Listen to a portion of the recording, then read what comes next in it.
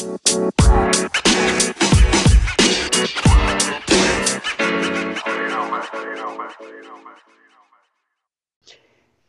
welcome to the Sharp Angles podcast. I am Dan Pizzuta, joined here by Rich Rebar, TA, team here at Sharp Football Analysis. Guys, it is week 4. We're almost a quarter of the way through the season, kind of almost around there. But season's pulling away. How are we feeling headed into this week? Good, man. I mean, it's one of these things where we're starting to build up a sample. We're starting to see what we really have from these teams. You know, we kind of have our priors coming into week 1. We still hang on to those because we say it's one game, and then we look at some stats in week 2 and we say, well, that was impacted by just the one game, carrying a lot of weight. So now we're starting to figure out what we've got, where some weaknesses and strengths these teams are. And like you said, we made it to October almost unscathed. We got into October, and then we had our first little scare and appearance of COVID-19's impact on what the season could be. But the NFL is handling that. But all in all, like we're moving along here, like you said. Yeah, it's been fun. I think the season's, it's moving quick. It just feels like yesterday we're talking about, training camp and heading into week 1. So, almost like every other year, the season's moving fast, but we're already in October and, here in Ohio, it's getting chilly. And so we're starting to get some of that colder fall weather, more football weather, but I think the product's been really fun, and we'll talk about in a second. We're seeing a lot of points and a lot of offense. That Dallas-Seattle game was just offensive porn. It was a blast watching that game, and even Sunday night with Green Bay and New Orleans. It's a fun product I think we have in the field right now. So I'm enjoying it. Every Seattle game is amazing this season. Like I just can't wait. I'm excited. I'm genuinely excited for Dolphins and Seahawks. I'm really excited about it. Oh, yeah, the king of the YOLOs. Yeah. Yeah, the thing is with the Seahawks, there were never any normal games with them, and now it's just not normal games with a ton of points. Right. Usually it was like 17-17 going into the fourth quarter and something weird happened. Now it's 38-38 and something weird is going on in the fourth quarter. So I'm very happy the Seahawks have continued their trend of never playing a normal fourth quarter, kind of except for that Atlanta game, which, you would think Seahawks fourth quarters and Atlanta fourth quarters, the history we have with those, you would have thought something weird would happen there, but that was just kind of a blowout in week 1. But I'm very glad that the Seahawks have kept their ability to play the most ridiculous fourth quarters possible, while also now putting up points as one of the best offenses in the league, one of the most high-powered offenses in the league. They're throwing 70% of the time, just deep balls everywhere. Even their deep balls, the DK Metcalf would have been touchdown, fumble out of the end zone. It's Seattle football right now to the complete extreme. And that's definitely making Sundays very enjoyable. But in terms of that and scoring these points, we're seeing that a lot more. And I think we've kind of been talking about this through the past couple of weeks. And TA, you've brought this up, is penalties have been down, and that's really been helping these offenses score. And that's kind of what we have been seeing. There's fewer holdings, and I think that's been a huge thing. I don't even remember holding calls happening. And I think that's been a big thing for these offenses. It's kind of like the juiced ball in baseball, how, that ball was kind of made for home runs, so scoring would increase. And I think we're kind of seeing that. So, TA, you've continually been diving into this. What can you tell us about some of the penalties and some of the things that have been happening that have been, conductive to this offensive scoring environment this year? Yeah, and so, the continuing theme, we've talked about how we thought that the offenses could be ahead of the defenses, where prior to week 1, it was, a lot of the talk nationally was the opposite. And, our theories, I guess, were, we thought a lot of points could be scored because of lack of tackling and stamina and those sorts of things. And, I think we've seen a little bit of that, but really it's as you mentioned, the penalties that have, really skewed. I think that, along with the lack of home field and no crowd noise, those two things are really added to the, abundance of points that we've seen. So week 3, we saw the overs hit 9 of 16 games. So it's 3 straight weeks above 500, and kind of crazy. This is pure randomness, but if you just looked at Thursday night and 1 p.m. games only, those games have gone over 24 of 30 games, which is incredible. I mean, at 80% hit rate. So for whatever reason, the overs have hit earlier during the day than afternoon and at night. But we're going to put that to the test this Thursday. You'll be surprised. I could see like 3 defensive touchdowns, right, to get it over. But yeah, so we are, last week, the average points per game, these games were 52.3. Okay. But we only saw 9 overs, which is incredible. So through the first 3 weeks, we've seen points per game close to 51, compared to 44.4 last year. So a huge jump, from last year. And you look at the totals, the market is starting to adjust. So going into week 1, we saw totals were priced at 45.8 points. Now, right now, as we sit in week 4, we're looking at 48.5 points per game on average for these totals. And you've seen a ton of moves early in the week. I mean, we were talking about some of the games that really moved. Jacksonville, Cincinnati, I know moved about 4 or 5 points. Houston, Minnesota went from, I think, 50.5 to sitting at 54.5. So we're seeing big line moves. But, I think this might be the week where those have been inflated a little bit. And so, I think there's a chance that this could be an under week. But really with the penalties, so yeah, holding is down 59%. Offensive holding is down 59% from last year and down 45% from the prior 5-year average. And there's some articles written about why is that? Is it because of, with the whole COVID situation and, the NFL just wanting to make this as entertaining a product as possible with all these other sports going on. You just want as many points and, high entertainment. So refs have been kind of told to stand down and only call the most obvious offensive holding penalties. So that's one theory. But, Rufus Peabody, who's a real well-known sports bettor on Twitter, he estimates that we've seen about a 1 point per game increase to these games due to just the lack of holding calls, which doesn't sound like much, but as we talked about before the pod separately, you can lose these over-unders by a half a point very easily. It happens all the time. So 1 point is pretty significant. And then defensively, strangely, we've seen defensive pass interference penalties go up 22% from last year. It's the highest rate we've seen since 2001. The biggest beneficiary so far has been Tom Brady and the Bucs. He's been throwing the ball deep and, maybe he's smart enough to figure this out and he's kind of taking advantage of this like Flacco used to do back in the day where he used to just toss it up and hope for PI. But they've gained 134 yards in pass interference penalties alone. And on defense, the Saints by a mile have committed the most, 183 yards of penalties so far. That's, more than double the next team, Jacksonville. They've committed at least 2 defensive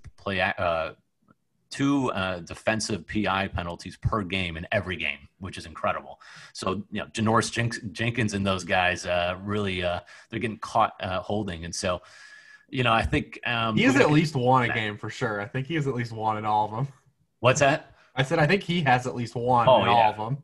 Oh, yeah. I feel like every time I look, he's the one who's committing the penalty. So I think all of that is adding to, a ton of points. And so, and even, with the mentioned last week with lack of home field and the crowd noise not being an issue, these road quarterbacks are just going in, especially the really, really good ones, the savvy ones like Mahomes and Aaron Rodgers and Brady. Like they're using hard counts on the road to get the home team to go off sides, and it's working.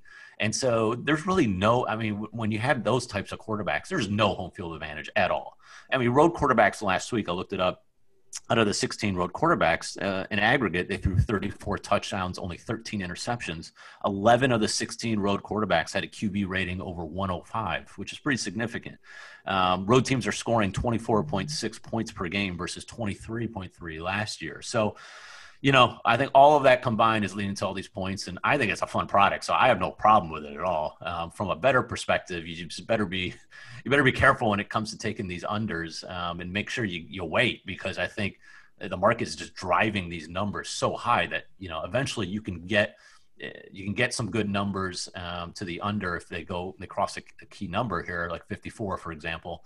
I'm on under Houston, Minnesota. It might be crazy, but I'm under 54.5. It opened at 50.5. So we saw a 4-point move.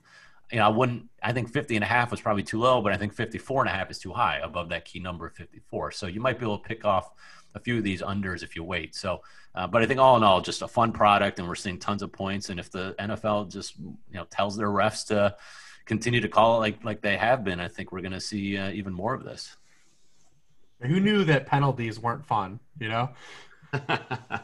I mean, it's funny. Like the next gen, I think it was next gen. They had a replay of the Kamara swing pass last week that went for a 50-yard touchdown. It was an awesome run, but there was like the most blatant hold you've ever seen, just not called. It would have been called any other year that would have negated that. But otherwise, we saw a huge, scoring play, and great for fantasy players out there and DFS, and everyone's thrilled. But in reality, it was egregious, and they didn't call it. So. But yeah, we complained about too many holding penalties last year early on when that was a mandate, and then now they've pulled back to the extreme the other way. So it'll be interesting to see going forward what if that continues or not. Yeah, we'll see. Because right now, per NFLpenalties.com, teams are averaging 0.78 holding penalties per game. So they're under a holding penalty per team per game. That is insane. Last year it was like 1.37, and that was even down from some other years, but it's usually around, that 1.3 to 1.5 per team per game. There have been 6 teams this year that have not had an enforced holding penalty called against them through 3 games. That's insane. 4 of those had a holding penalty, but something else happened on the play and it was declined. There have been 2 teams, Houston and Baltimore, have not been called for holding at all yet through 3 games. So I think we're seeing that, and especially when you have a team like Baltimore so often just running on the ground. Everything's goes through the run, and that's usually where we see a lot of these holding penalties are on these run plays. I think we see rushing holding way more often than we do on passing plays. And when you have a team like Baltimore who can scheme their runs up with either Lamar Jackson or one of their 9 running backs, and you're not getting holding on any of those, you're going to see bigger plays, and I think that's kind of what we're seeing. But on the other end of that spectrum, the Giants are one of those teams that have not been called for holding, and that has not helped them at all. So we'll see there. There's a back and forth, and I think the interesting thing is to keep a watch here is, since it kind of does seem like it was a mandate from the league, like only call this if you are, it's clear and obvious.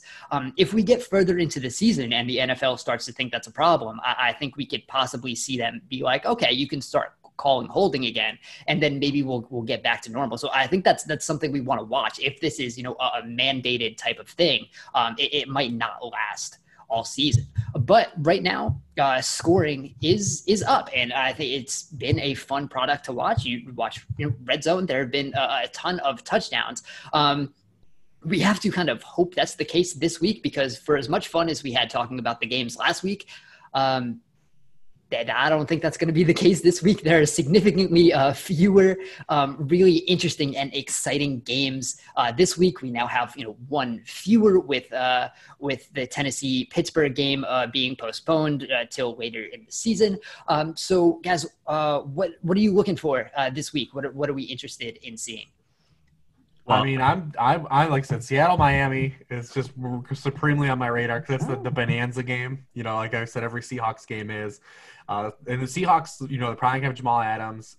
Their secondary, we talked about it last week. We just talked about how they built that team, built it on coverage first, and they bypassed pass rush. They're not rushing the passer right now, and they're not able to cover anyone. Quentin Dunbar, Trey Flowers have both been horrendous to start the year. And they've allowed the most passing yardage in NFL history through 3 games. I mean, opposing quarterbacks have 56, 47, and 62 dropbacks against them. What's amazing is that they don't even have a ton of dropbacks because Russ is so good. We've talked about them letting Russ cook, and like him cooking isn't like adding a bunch of attempts. It's just because he's been so good with the attempts he's getting. He's just forcing other teams to kind of play catch up. So I mean, that game is gonna be fun. I'm excited to see what the Dolphins do in that game, and if Fitzpatrick, like, we can actually count on him, or we get to see Tua. But definitely that game. But I think most of the games are more exciting from like a fantasy stance this week than they are probably from a real football stance, because you took a 3-0 matchup off the board with Tennessee and Pittsburgh, and we could have talked about that because, you know, Pittsburgh's the only 3-0 team that has played teams that don't have a win, and Tennessee's the only 3-0 team that is 0-3 against the spread, so they probably aren't even as good as they are either. So that would have been interesting to talk about. But looking across the board here, I mean, there are not a lot of like real life intriguing games. I mean, Chiefs Patriots does not carry the same cachet as it probably would have in previous years, but that is probably the most marquee game on Sunday. But yeah, definitely Seahawks and Dolphins for me. Yeah, and I like that. It's going to be a fun one. And looking at some of the numbers, Seattle has allowed the third most explosive pass plays in the league, and Miami's allowed the fifth most.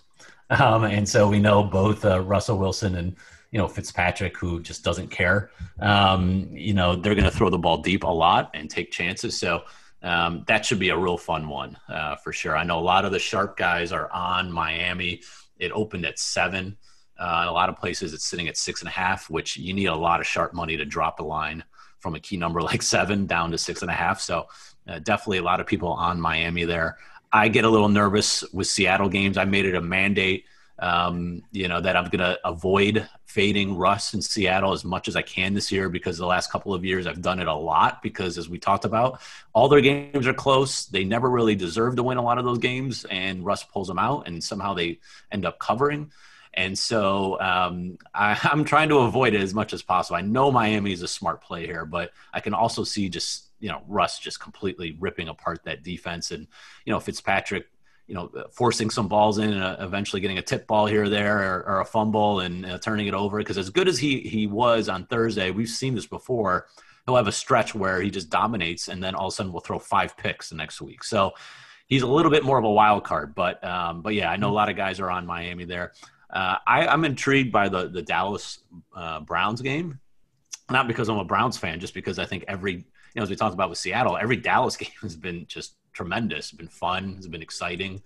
It's kind of a clash of styles where Dallas is just going to try to throw the ball up and down the field on this Browns secondary, which has been really ravaged by injuries, although it sounds like they're getting a lot of their guys back.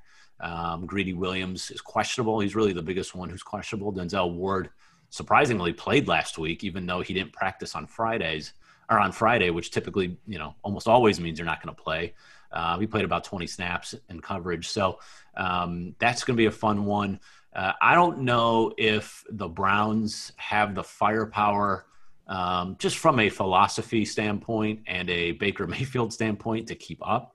You know, it's one thing to do it, you know, if you're Seattle with Russ, but, you know, Baker just isn't the type of guy right now in this league where, you know, he could just drop back 40 times and going to shred a defense. He's just going to, he has to do the play action. He's kind of like Kirk Cousins in that way.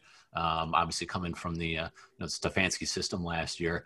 And Dallas surprisingly has been pretty good against the run so far. They're 10th best in success rate on defense, stopping the run. They've allowed the 4th fewest explosive runs, which, you know, against Chubb and Hunt, that's huge because those guys really rely. They're not efficient runners. They're big play runners, to be honest. I mean, Chubb has torn off a bunch of big runs, but surprisingly his success rate hasn't been that great.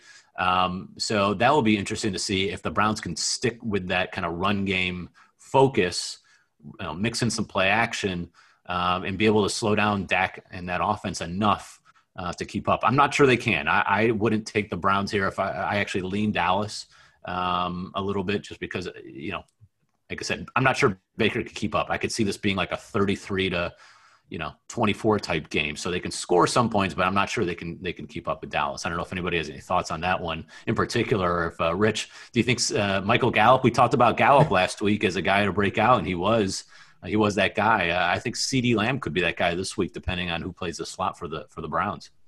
Yeah, it looks like he's not on the injury report after kind of not playing the back half of that game, because after that punt return, he took that hard hit on. I think the most intriguing part of that Dallas, Browns game is not just the contracts, the style, but, In week 1, Dak Prescott was under pressure, the third highest rate of any quarterback. And then the past 2 weeks, they played Atlanta and Seattle, and he hasn't had to deal with any pressure at all.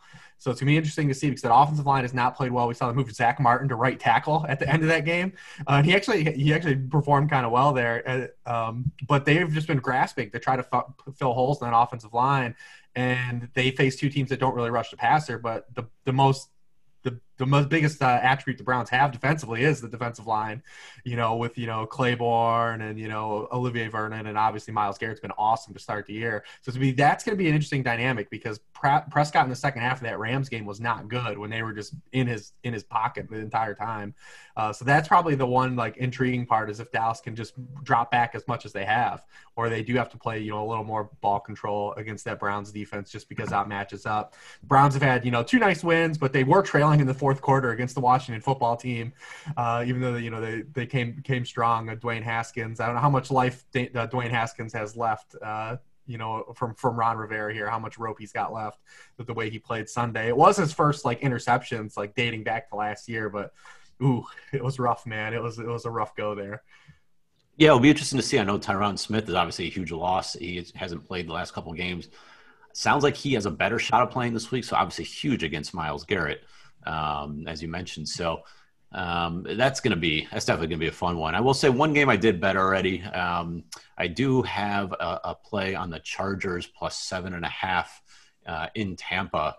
I was on Carolina last week. I didn't think Herbert deserved to be such a big favorite right off the bat in his second start. And, they almost pulled that off anyway, winning the game at the end. But I just think that Chargers are one of those teams where if you're getting a decent amount of points as an underdog, they're a good play. We saw what they did against the Chiefs. They keep games close. They historically have always done that. I mean, 2 of their last 13 losses have been by more than 7. That's the only 2. Obviously I know different quarterback, but that's the kind of the style that Anthony Lynn wants to play. He wants to play close to the vest, keep games close. So I don't love them as favorites, but I like them as an underdog of over a touchdown. And no Chris Godwin here is pretty huge. I think he's one of probably the most valuable receivers in the NFL just because of how good he is after the catch. He has such an advantage in the slot.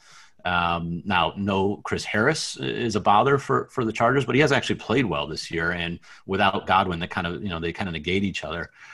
Tampa's allowed the 4th highest target share to running backs this year and are 23rd in yards per attempt allowed. So I think Eckler has a shot to do some damage here out of the backfield. We saw what he did last week. Got over 10 catches.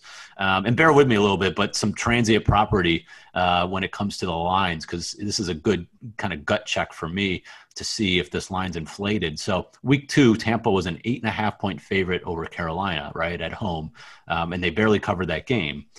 Last week, the Chargers were 6.5-point favorites at home against Carolina.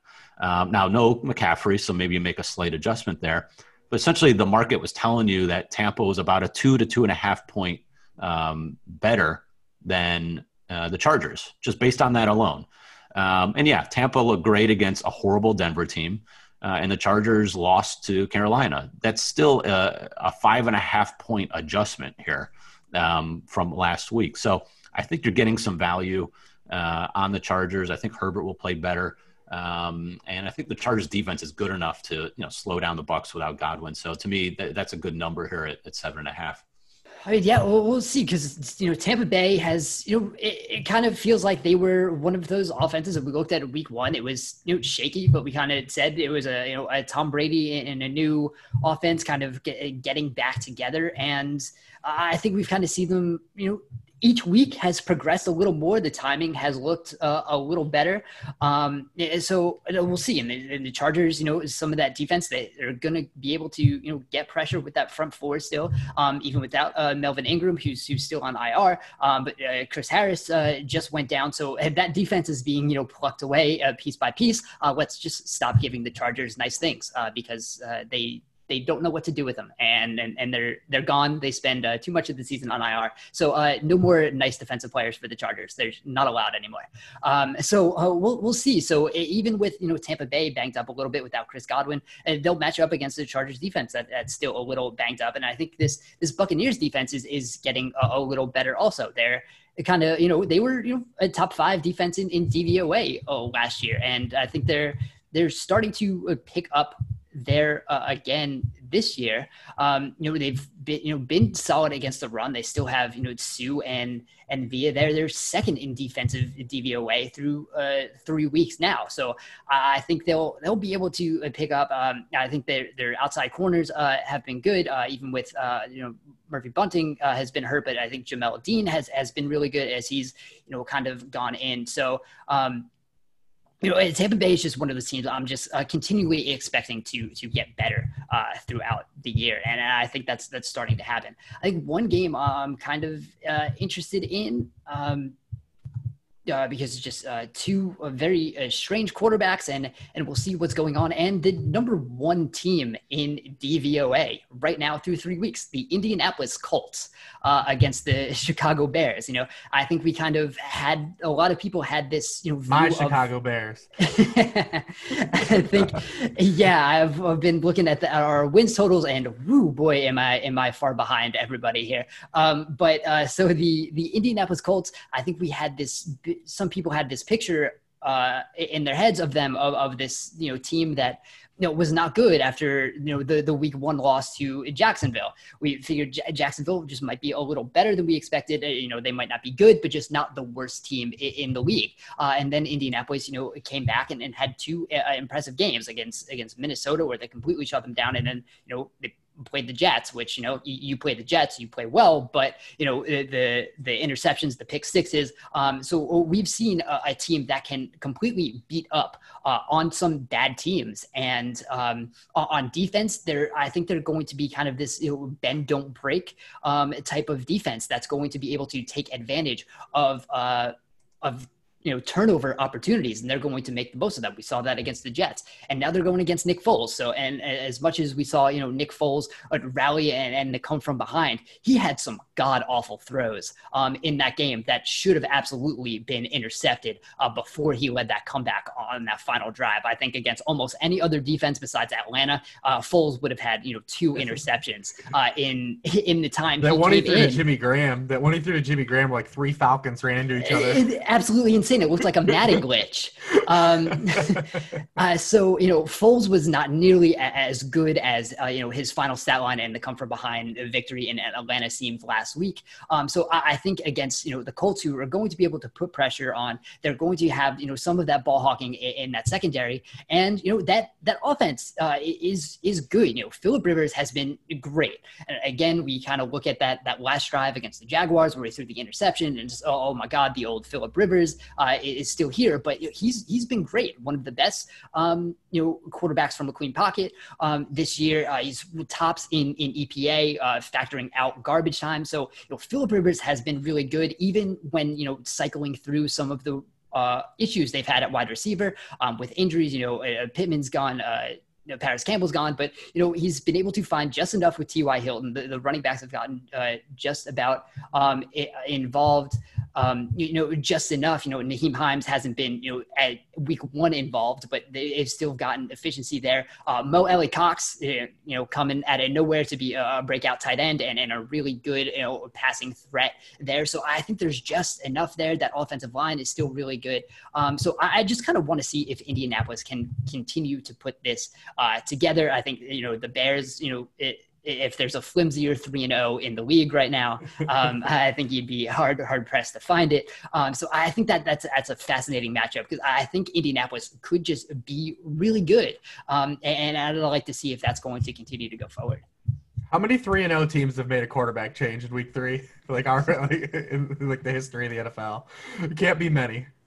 It can't. And I don't know how many 3-0 teams, and it's not even like it was, the injured starter to the better starter. We're talking about Mitch Trubisky and Nick Foles here. I mean, it was, whew.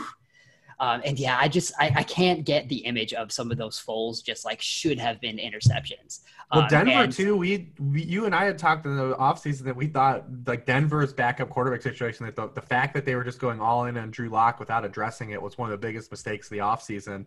And now they're on their 3rd quarterback in 4 games. Jameis Winston was available. It's not just all about Cam Newton. There were guys available to these teams that had really sketchy quarterback situations, and they're in the weeds right now. I mean, Denver is completely in the weeds.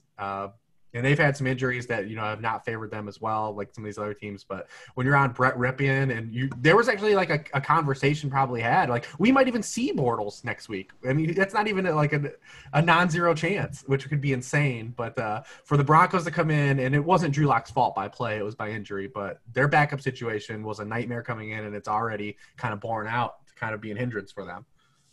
Yeah, I think this game is interesting, the Colts-Bears game, because how do you judge the Colts, when you play Jacksonville, a bad Minnesota team, and the Jets? Like, you see their numbers look great on defense. The DVOA being number one, it's not schedule adjusted, and you can't really schedule adjust yet, right? Because not enough data. So I'm curious to see this game. I mean, this was a game I personally, from a betting standpoint, will stay away from. I do see that, surprisingly, the Bears have been kind of bad on defense, especially stopping the run. They've allowed the third most explosive run plays in the NFL so far. So maybe you get some Jonathan Taylor love if you could break one or two off. But I'm curious to see what they do at receiver because, now you've got no Paris Campbell and no Michael Pittman, who I really like. You got to rely on a guy like Zach Pascal. Are you going to go more two tight end sets? Is Trey Burton supposedly could play? And I like him. A Trey Burton revenge game. Oh, there you go. I think he's always been one of those guys that just looks good, right? He just kind of stands out, but he doesn't always put it together. So Mo Alley Cox has been great. You still got Jack Doyle. So curious to see if they just make this more of a run heavy offense, and they just say, look, we've been running the ball and our line is great. Probably best in the league. Maybe we just run the ball down the throats of these defenses with mixing some Phil Rivers and that's how we play without until we have some of these receivers back. So I'll be curious to see how that game flows. But I think it's going to come down to the last possession, just kind of how Rivers is and how kind of the style that Nick Foles plays and both of these teams are kind of not ones that I typically think are, big blowout teams when, there's some competitive opponents on the other side. So should be an interesting one. But I want to hear your guys' thoughts on, because I know, Dan, you talked about the Saints and Drew Brees a little bit this week. Saints Lions. I'm tempted to take Detroit here. I was all over the Lions last week. That was just a pure slam dunk, overinflated line with the Cardinals. I talked all about it last week, and they come out with the outright victory. They still tried to blow it at the end, but somehow survived. Got a couple of interceptions off of Kyler Murray. But they still can't. They actually were one of the teams that had a holding call come back on them. Yeah, that is true. On that bomb, that beautiful throw by Stafford, that almost cost them. They scored anyway. But yeah, maybe. And look, if you're Stafford, I don't know if the Lions have an analytics staff. I don't think you need an analytics staff. It's kind of common sense.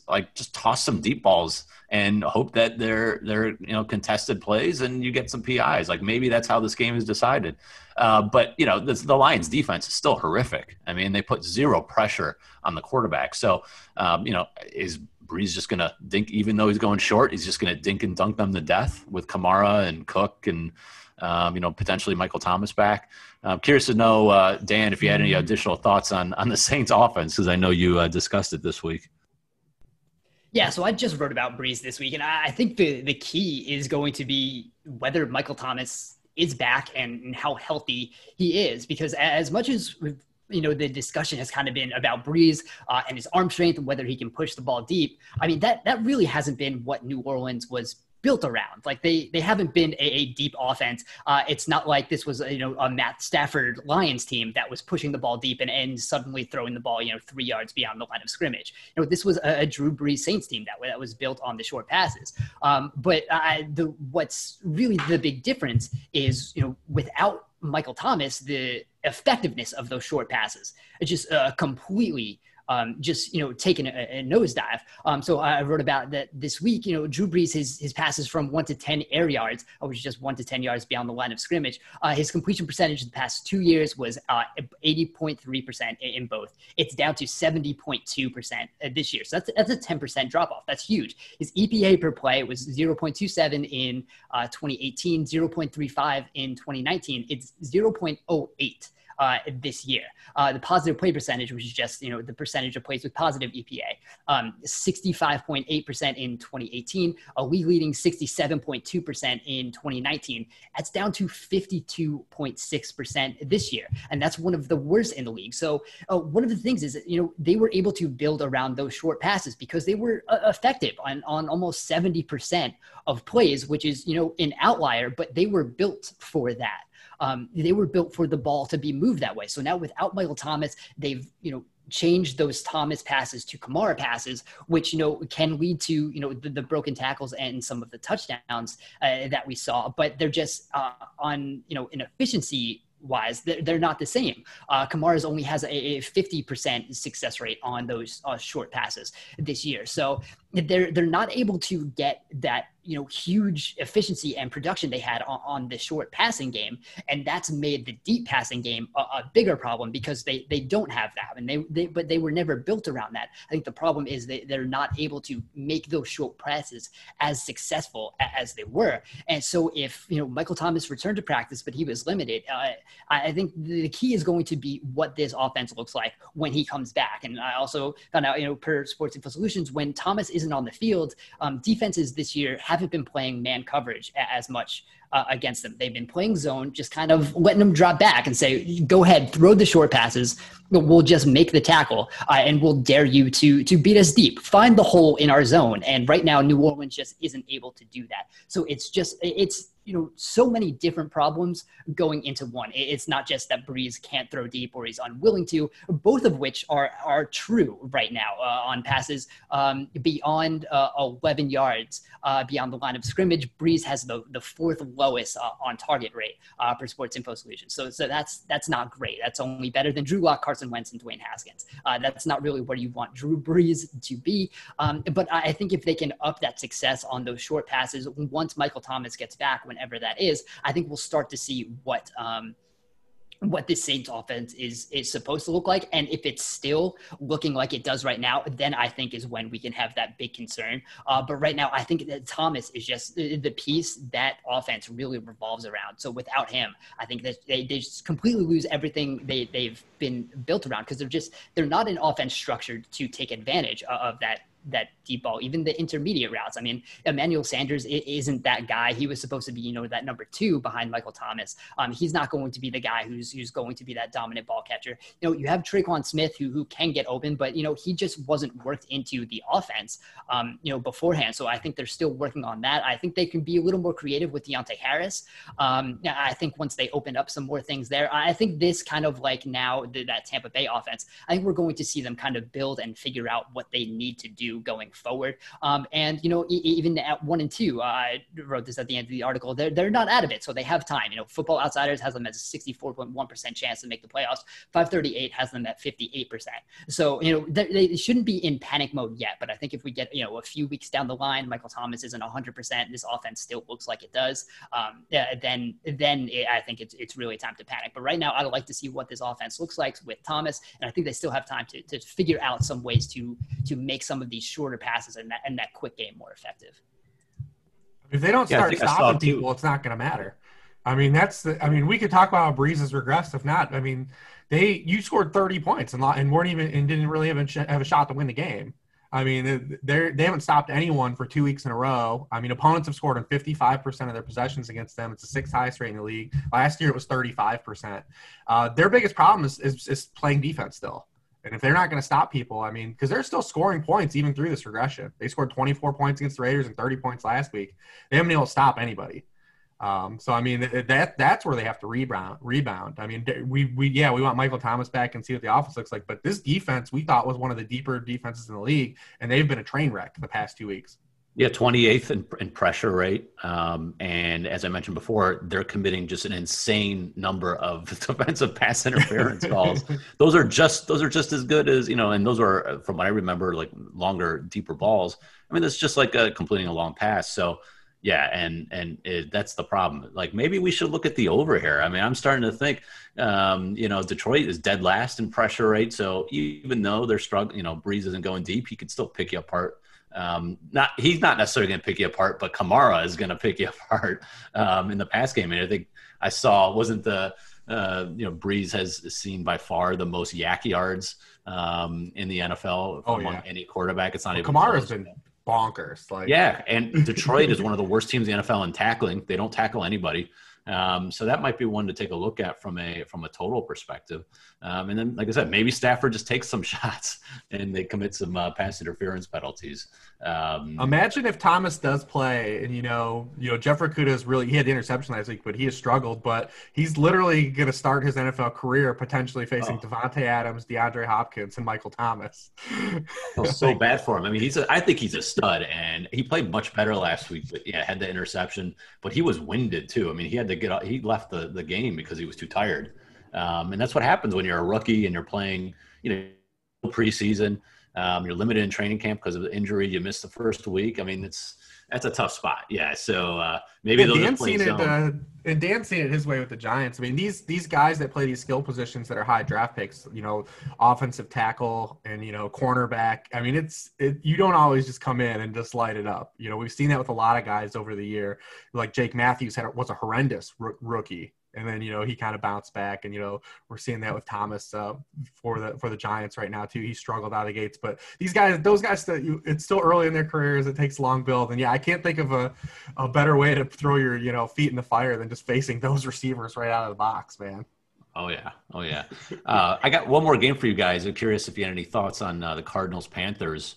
Obviously I mentioned I was on the Lions last week. The Cardinals, Kyle Murray was terrible last week. And, this whole MVP conversation is still boggles my mind. I mean, it's like, I know he can run the ball and he's kind of survived that way, but he's been atrocious in throwing the ball. I mean, he's dead last by a mile when under pressure. His QB rating is like a 17. I think Daniel Jones is second worst at like 40. So it's not even close. He's kind of saved his offense just by, through his feet. He's making great plays running the ball, but he's not been throwing the ball well, and that's obviously the biggest issue for this Carolina defense is stopping the pass. I'm curious, anything you guys have seen from the Cardinals that would make you want to take them as a 3.5-point favorite here on the road? I mean, again, their defense isn't great. Budda Baker, I know he had surgery on his thumb or finger, I believe. I'm not sure if he's playing or not. Their backup safety is out. Their defense isn't great in general. I mean, Teddy Bridgewater is just a guy that covers all the time. So I can see even if, they don't win this game, they have a shot to cover late with a backdoor touchdown. Anything from the Cardinals that you've seen offensively that I'm missing here? I just don't. There's something off with Kyler a little bit when it comes to the passing game. Yeah, I kind of think right now they're another offense is still kind of figuring out what they're doing. Right now, it's kind of the 2019 Cardinals offense plus DeAndre Hopkins lined up, isolated to the left. And if, it doesn't seem like something is going to be schemed open, on the right side where they either have, trips or something, then it's just, let's throw it to Hopkins and see what happens. So right now it's not, completely a smooth passing game. And then it's still, they don't have that, secondary receiving weapon that's really opening things up. So they're overly relying on DeAndre Hopkins, and that's not super efficient. That's not leading into free Andy Isabella, local kid. Yeah, that's I think starting to come, and I think he's that big play threat if there is one. But he's still not getting a lot of run. I'm not sure if he's that guy you're going to rely on as that number two. So I think they're still looking for that piece, and I think that ends up being overly reliant on DeAndre Hopkins, and that's still a lot of slants, a lot of comebacks, and that's working. That's been effective, but that's not leading to a lot of big plays in the passing game because Hopkins isn't really running deep often, and there's still just not that other element there that can play complement to that. They can use the tight ends a little bit, but it's Max Williams, it's Dan Arnold. It's not, those aren't the type of guys you want to be, running up the seam. Those aren't, the big play type of tight ends. And you have, Larry Fitzgerald, who's, fine, but Larry Fitzgerald's 90 years old at this point. He's not, a big play threat either. He's basically, a third tight end on the field when they're, playing 12. We gotta pull the Keyshawn Johnson experiment, man. Like it's killing me. Yeah, last week doubled on routes. This guy has 49 career targets and has caught 23 of them. Like he's just killing their offense. Yeah, it's one of those things when they drafted last year, they took a lot of swings at wide receiver, and kind of hoped, something would happen. The Keem Butler thing didn't happen. The Keyshawn Johnson thing it's not happening. Andy Isabella is starting to get that run a little bit. He had like 1 or 2 big plays last year. He's had some nice deep balls.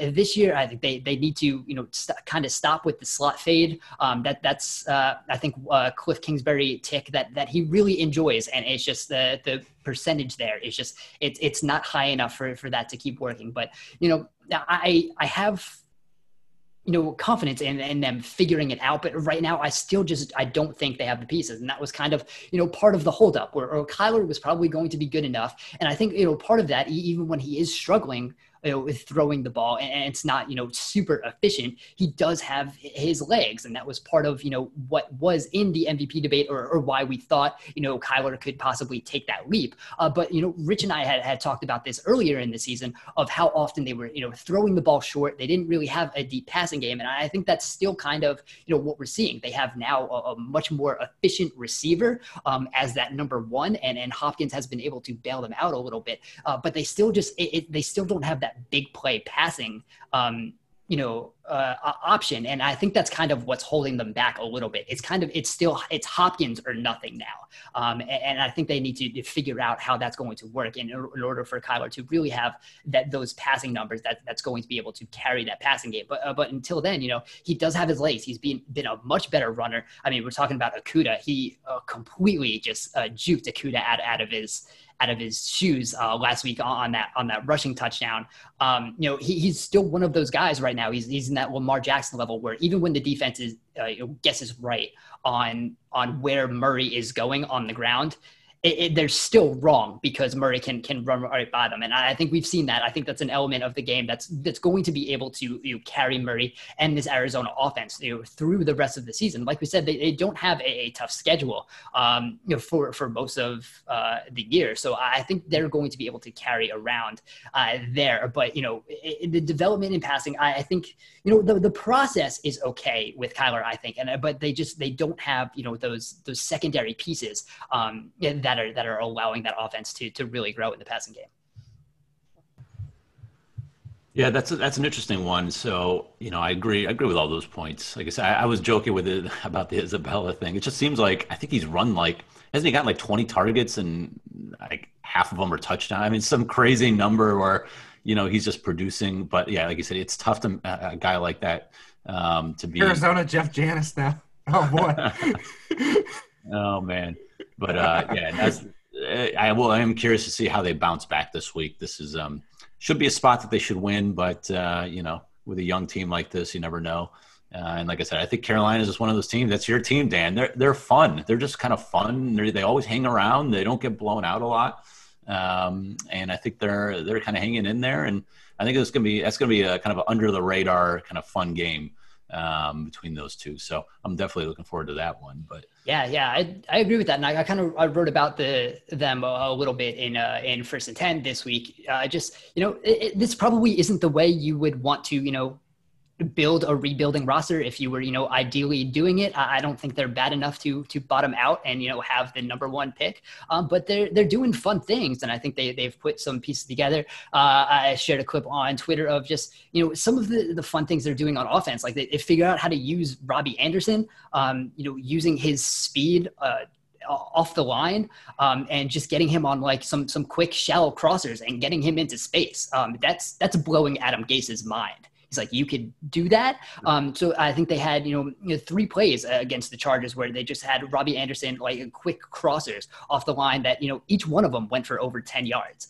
That's just, a design thing they're using to get Robbie Anderson's speed, get him into space, get him the ball, instead of just sending him 30 yards down the field and hoping for the best, which is what, his Jets career was.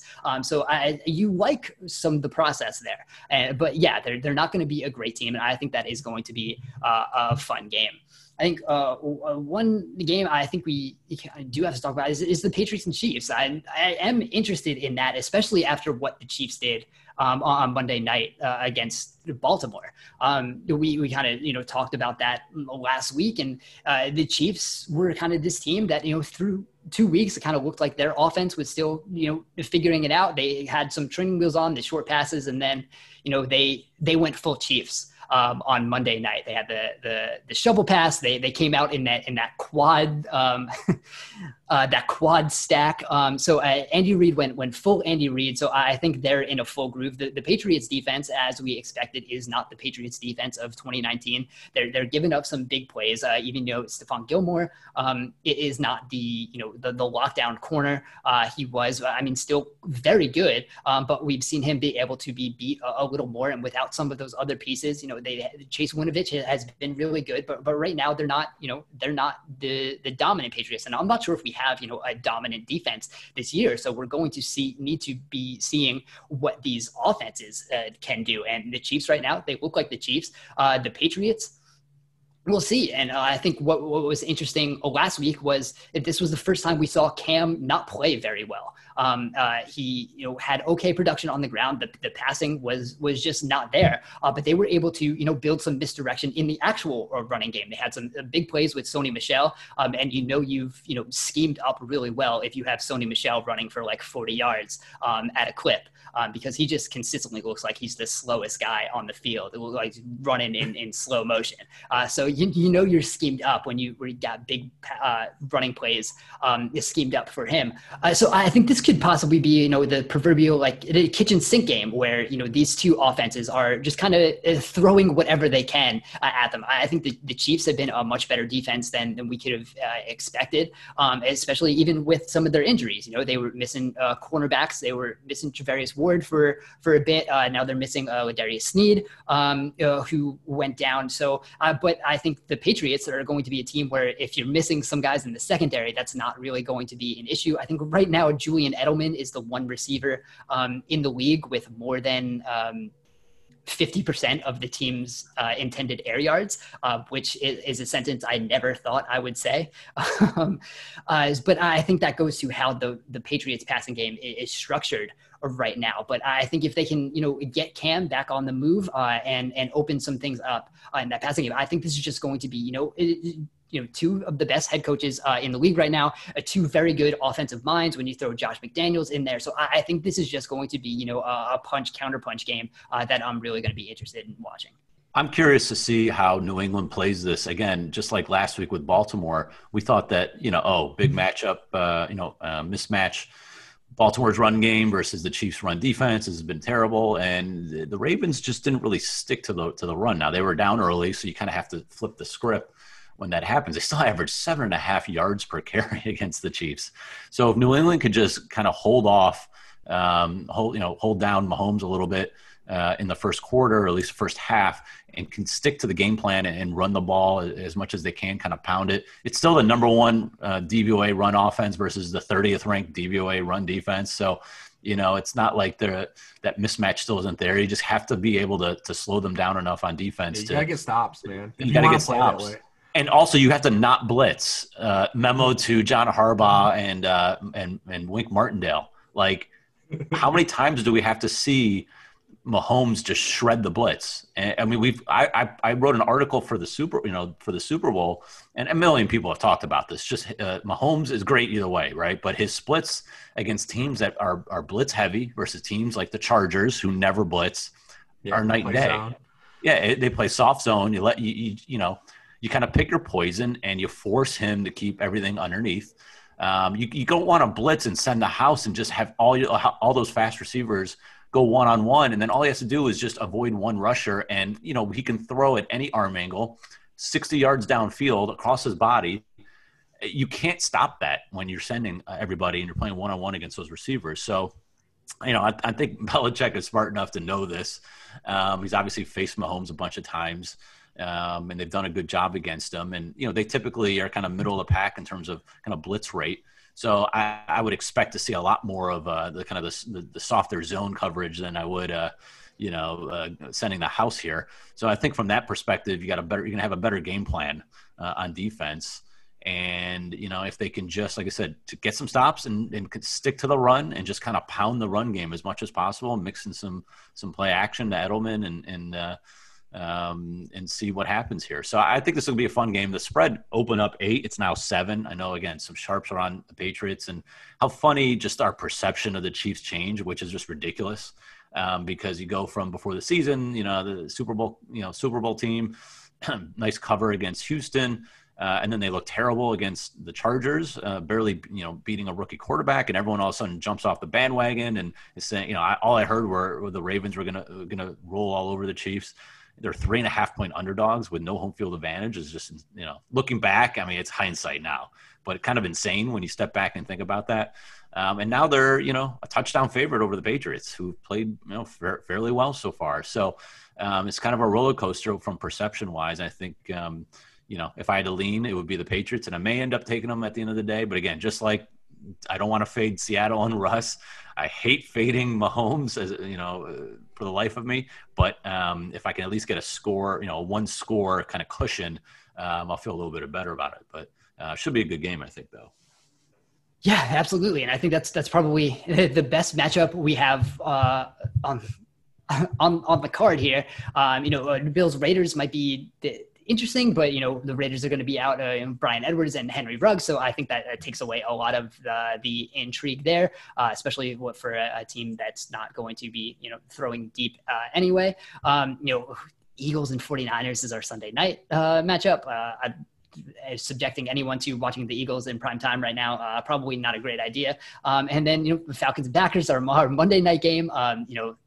Falcons defense against Aaron Rodgers, just take the over for the Packers alone. I don't mean to interrupt you. One comment with that game, because I forgot to mention this. So we've talked about trends almost every week, and an interesting week 4 trend is since 2003, teams that are 3-0 against the spread entering the week, and Green Bay is one of them, as well as Seattle, are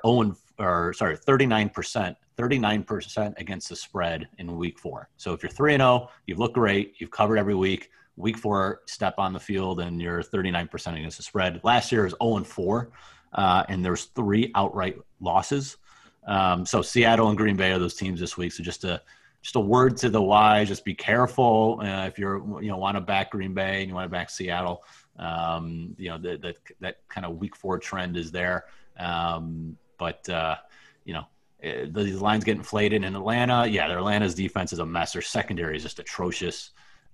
So it could just be a bomb fest for Aaron Rodgers, especially if Devontae Adams can play. But I think Atlanta might be able to stick around and cover that number, just because that's what they do. A lot of garbage points, a lot of fourth quarter comebacks. So we'll see if they're not demoralized enough after the last couple of weeks to try and win this game on Monday night. But I would just say be careful, just based on historical trends there. Yeah, we'll see. This kind of feels like the annual Dan Quinn coaching for his job game. It's coming a little earlier this year, but it kind of seems like the Falcons always turn around at that point.